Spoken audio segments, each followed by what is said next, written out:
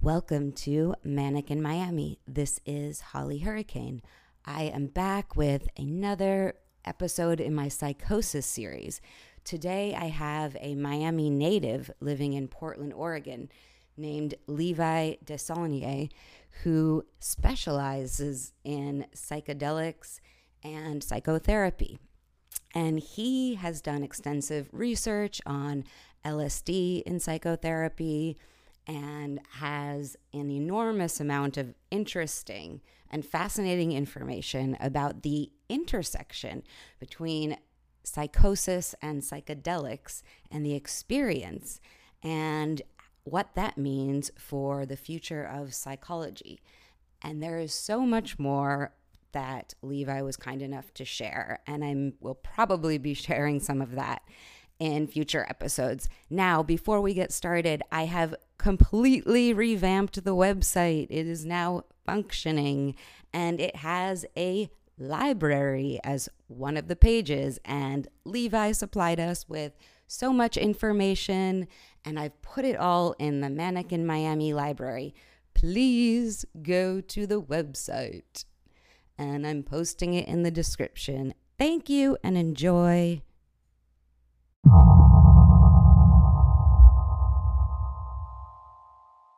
I have a BA in psychology from the Evergreen State College. I did my undergraduate thesis in LSD psychotherapy.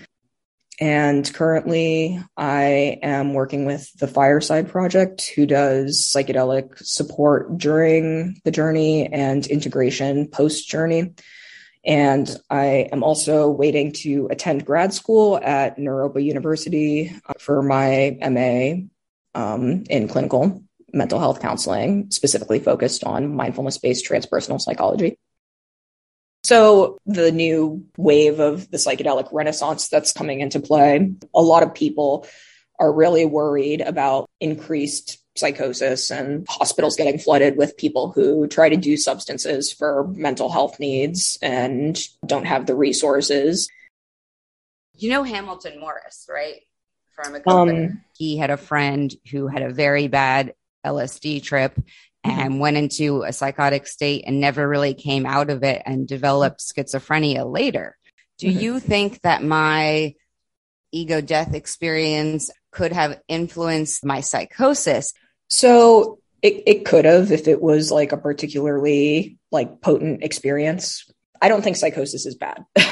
I know that's like kind of a weird thing to say, but I think it's towards the end of his life. Carl Jung wrote this book called The Red Book, where he took a lot of time off work and was basically having like a spiritual crisis of a sorts.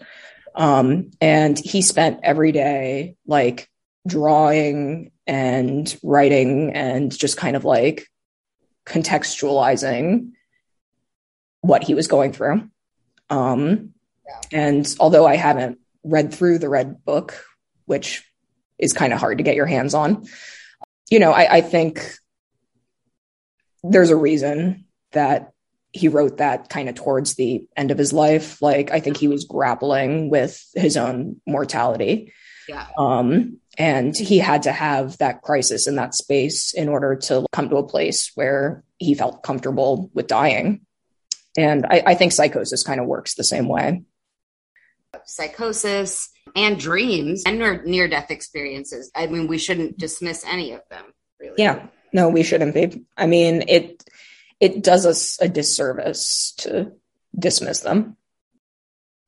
And so what has your experience been like with LSD? With LSD, how I've contextualized what I've experienced throughout each of my trips has really been defined by Stanislav Grof. Well, he wrote this book called Spiritual Emergency. I mean, it's great, and it helped outline a lot of my like difficult journeys with LSD, and I learned a lot about like why I experienced them as a result of that. So from when I started doing LSD, I kind of dropped into like depthy, I think, being dissociated for so long. I had a lot of trust issues pretty much everyone in my life up until I was 15 was really abusive towards me. I'm returning to psychedelic work after like a pretty big hiatus. I think the last LSD journey I did was back in 2014. Psychedelics really, they're all just tools, you know? So in different contexts, they're going to work differently, and they can be beneficial or they can be, you know, a negative thing. I mean, I had my personal kind of heightened state experience. Like I said earlier, Grov created this framework for it. He was focused more on the individual. He outlined things via perinatal experiences and kind of like mapped it that way, because the LSD journey is very much similar to like the birth experience. There's actually this book I'm reading now called LSD Diamonds in the Sky or something like that. I forget the full title, but it's by this guy named Chris Beisch, who did 200 high dose LSD sessions, like very high dose. And he doesn't recommend this for anyone else. And he's an interesting guy. He's kind of like, he's gone through multiple ego death experiences and encountered like a lot of collective content. And that I don't think has been really outlined before. So it's kind of like a new thing that's being like talked about and examined. After that experience of this out of body unifying, it's massively important that we do access it. I think it develops a lot of compassion and empathy. That's a big part of why I went into psychedelic work. I had like a year-long stint in community health, and our program with Neighborhood House was focused on housing, substance use, and mental health. So I had a lot of clients that were unhoused and like literally just dying on the street. And I couldn't take it anymore, because like no matter how hard I tried or what resources I applied for, like I couldn't or help them access anything. There is an emotional disconnect that happens at a certain point where they're just kind of like mad that clients are stressed about it. It's just like, dude, they're people and they're suffering. Like you have to be compassionate about that.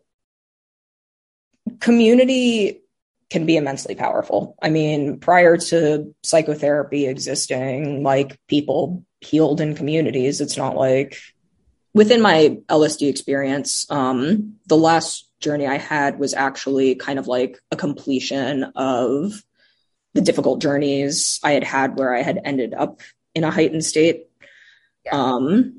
which, you know, manifested as like, at first, me thinking I was God, and then kind of progressing into basically watching the apocalypse play out around me and experiencing like my death.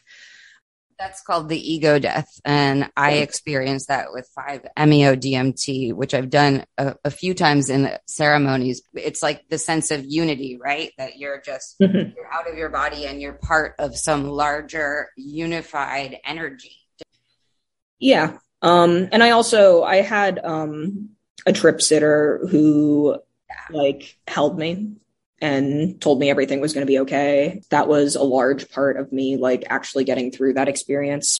Having someone hold me and like ground me allowed me to like have that death go blank and then restart. And all of a sudden there's no hell outside. There are a couple studies that talked about the brain there's no difference between spiritual states induced by psychedelics and spiritual states that are induced by like meditation. Right. Like which may have impacted religion. Yeah. LSD specifically was used by the ancient Greeks during the Festival of Eleusis, which was like for Persephone, who went down into hell to be with Hades for a number of months. She's like the goddess of like the seasons changing. Okay. So during the winter months, she's down with Hades in hell. And during the spring and summer, she's like up with her mother. there's a whole myth behind it. I don't remember the exact details of the myth, but basically, the ancient Greeks would use it to induce ego deaths, basically, at a festival together. Wow. Yeah. So that's pretty cool origin story, I think. And it wasn't like LSD in its form now. It was an ergot fungi alkaloid that's more similar to LSA, I believe. But you know, I think it's still pretty cool that a drug that's so similar to LSD was used. I've seen a dark entity and demons, actual demons. In your research, have you come across psychedelics being interpreted that way? Yeah. So another facet of my therapist's work is actually like alien kind of related stuff. Less so like demonic entities, but I mean they kind of manifest similarly from what I've heard and understand. I mean, no one can really say like, oh yeah, those experiences exist or don't exist. It's more so like how they're contextualizing and like the mythology behind them that I think is coming to the surface and needs to be contextualized. At least that's like her kind of way of going about it. It's like validating the emotions behind it. And reality, you can't tell people that they didn't experience something you don't really know. Exactly. Yeah. I understand that I was making parallels to things and finding meaning in things where there really was no synchronicity, and that was just delusional. I was able to get insight. Entirely. Oof. So with my dissociation, I started having premonition dreams when I was like 8. Not like out here seeing what's going to happen with, I don't know, the next presidency. You know, it's not like big events. I had a dream about like sitting at the lunch table with like some friends of mine and having a conversation about, I don't know, some cartoon or something along those lines. And 2 or 3 weeks later, I had that exact scene like play out in my waking life. It's helped me like feel a lot less shame when it comes to those altered state heightened experiences, because like they're there even when you're sober, you know. There's so much we don't understand. There are more spaces opening up that are safe for kind of exploring those. Like I found my therapist through the Spiritual Emergence Network after I had like a dismemberment dream. Because that was kind of like my come to Jesus. I woke up in like a cold sweat at 3 a.m. and was like, I need to do something different. There's that. There's the Hearing Voices Network, which is more of like a peer run kind of thing. That, you know, I think they have a network of therapists as well that kind of like facilitate the groups they run, but they have like local little groups where you can go and talk about like your altered state experiences and like psychosis, and you know, people are a lot more accommodating to say the least. I had a lot of shame about my heightened state experiences. I mean, pretty much up until, I mean, even still currently, like there is some shame floating around there. It's just like I have to keep reminding myself it's an experience that came up in order to, I mean, it did at the time save my life too. You know, like I started talking about trauma that I had never been able to talk about before. And the second one I had, I was in a really like abusive relationship, and I probably wouldn't have survived staying in it for much longer. There was a lot of drug use, and I could feel like my body just not doing so hot, to say the least. So, you know, I had those heightened state experiences in order to continue living, even though they were, you know, chaotic, and some parts of them were a lot to handle. I'm glad they did ultimately. So are you glad that Psychosis? Am I glad? Because I kind of think I am, but I also feel like I should never say that. I mean, it's all personal, I think. And sometimes, like, in therapy and anything else, like, when you're at a different place emotionally, you come back to the same topics and view them in a much different way. Yeah. And I feel like, that is kind of a rule with, like, psychotic states or, like, heightened states of madness, whatever you want to call them. I think even though they are often chaotic, they're there for a reason. I don't know if you're familiar with theory of the collective unconscious, Jungian theory. Yeah. I do think psychedelic substances allow us to, like, access that collective. In that framework, like, capitalism is just pure evil. There are so many people suffering under capitalism and then who can afford a lot of these psychedelics? I mean, exactly. And people who have historically used them for ceremony work for, hundreds and hundreds of years. Ayahuasca is now like a tourism industry. Oh, yeah. You have private equity bankers from Hong Kong who are like, I spent 5 weeks in Peru and now I'm enlightened. Yeah. I don't know. It's been really painful for me to watch psychedelics becoming intertwined with capitalism. A lot of the problems just kind of, I feel like psychedelics can do a lot of good in certain contexts. And because they're being used in other contexts, with microdosing. Oh, I tune into my flow state to be able to do my work and, like, do spreadsheets better. Like, that's insane. And capitalism in this country in particular just creates so much stress and that creates so many mental health problems. Everyone is mentally ill.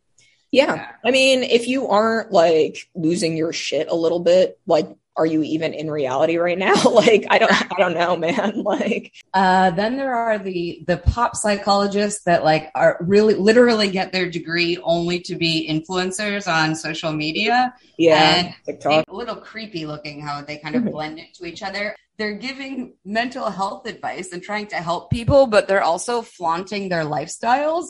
How is that mental health care? And millions of people are really following this. I mean, it's insanity. I don't know. I think we're in late stage capitalism. So I'm kind of slowly but surely getting involved with the Portland Psychedelic Society. And I was in a meeting that was talking about SB 109 and the recent closed off session. And there were therapists in there.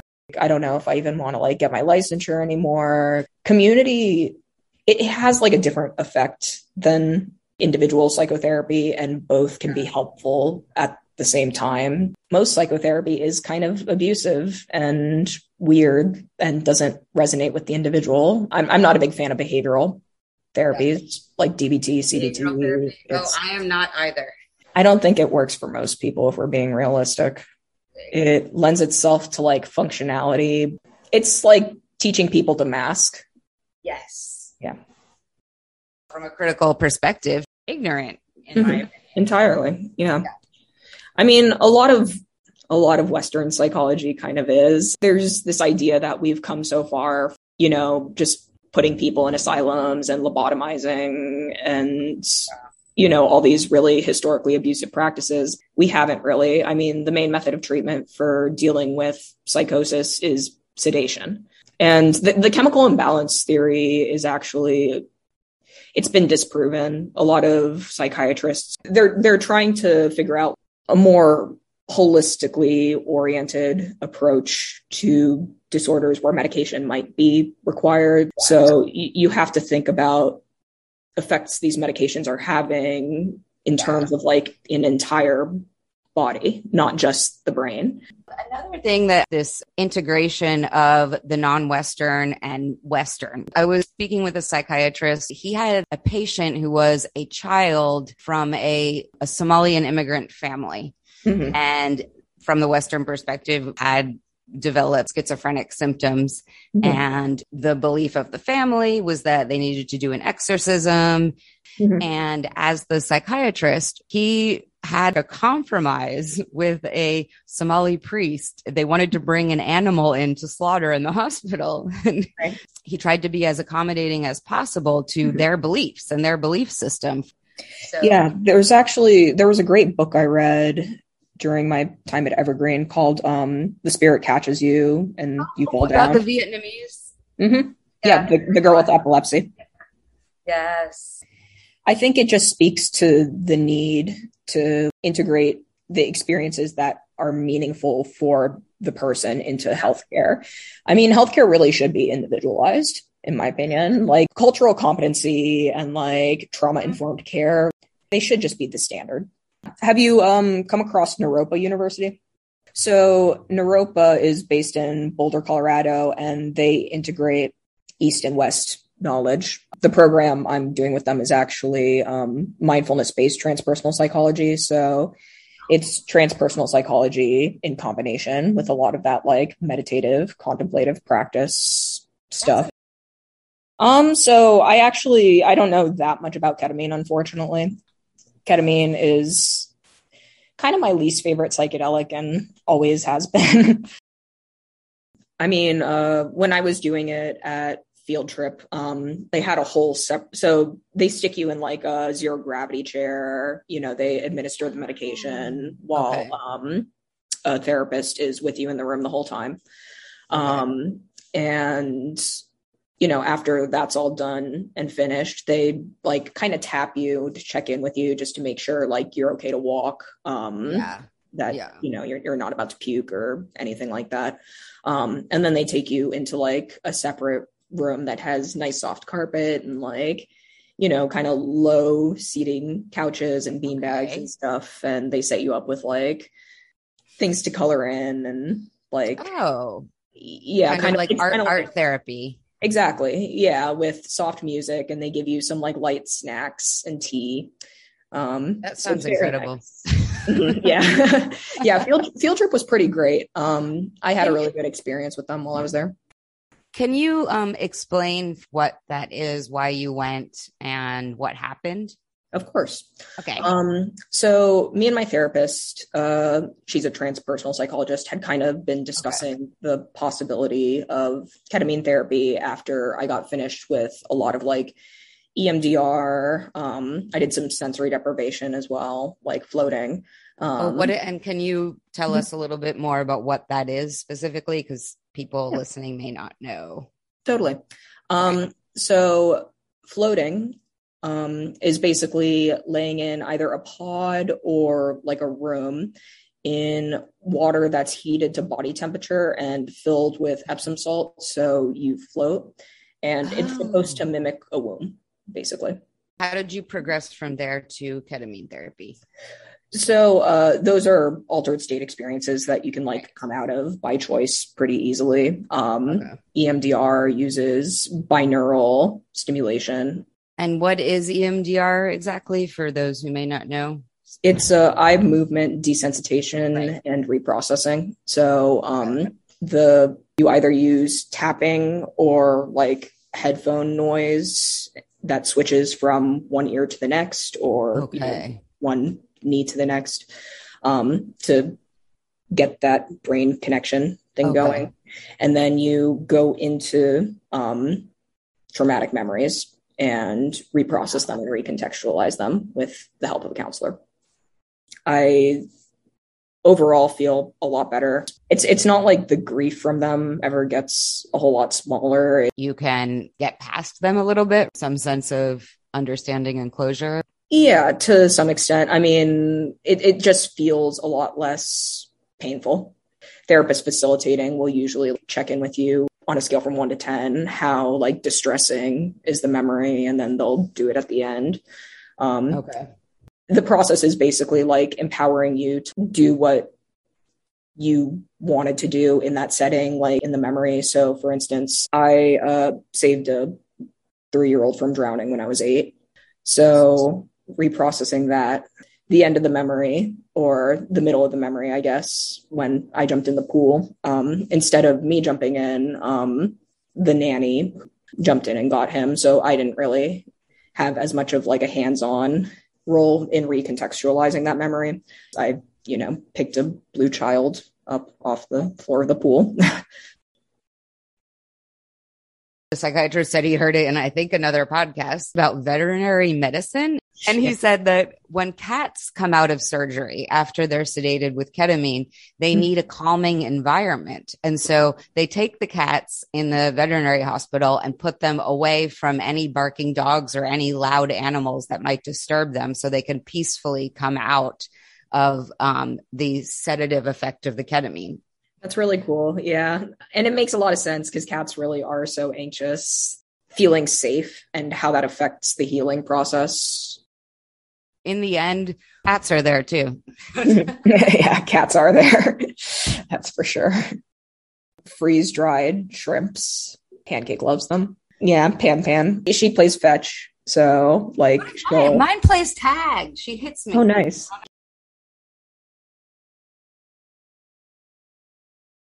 We need to develop into something more compassionate and better. Mental health care is reaching this critical mass. That way to, really revolutionize psychology. I think that's a fallacy a lot of therapists have, where it's like, oh, I'm perfect and healed, and now I can help other people heal. And it's like, we're all just going through it hardcore. And, I think being more honest about that is important. And that's kind of where I'm at with my stuff. So there was something I was doing called breath work. Have you ever? Oh, actually, I have done some breath work, and that's very effective.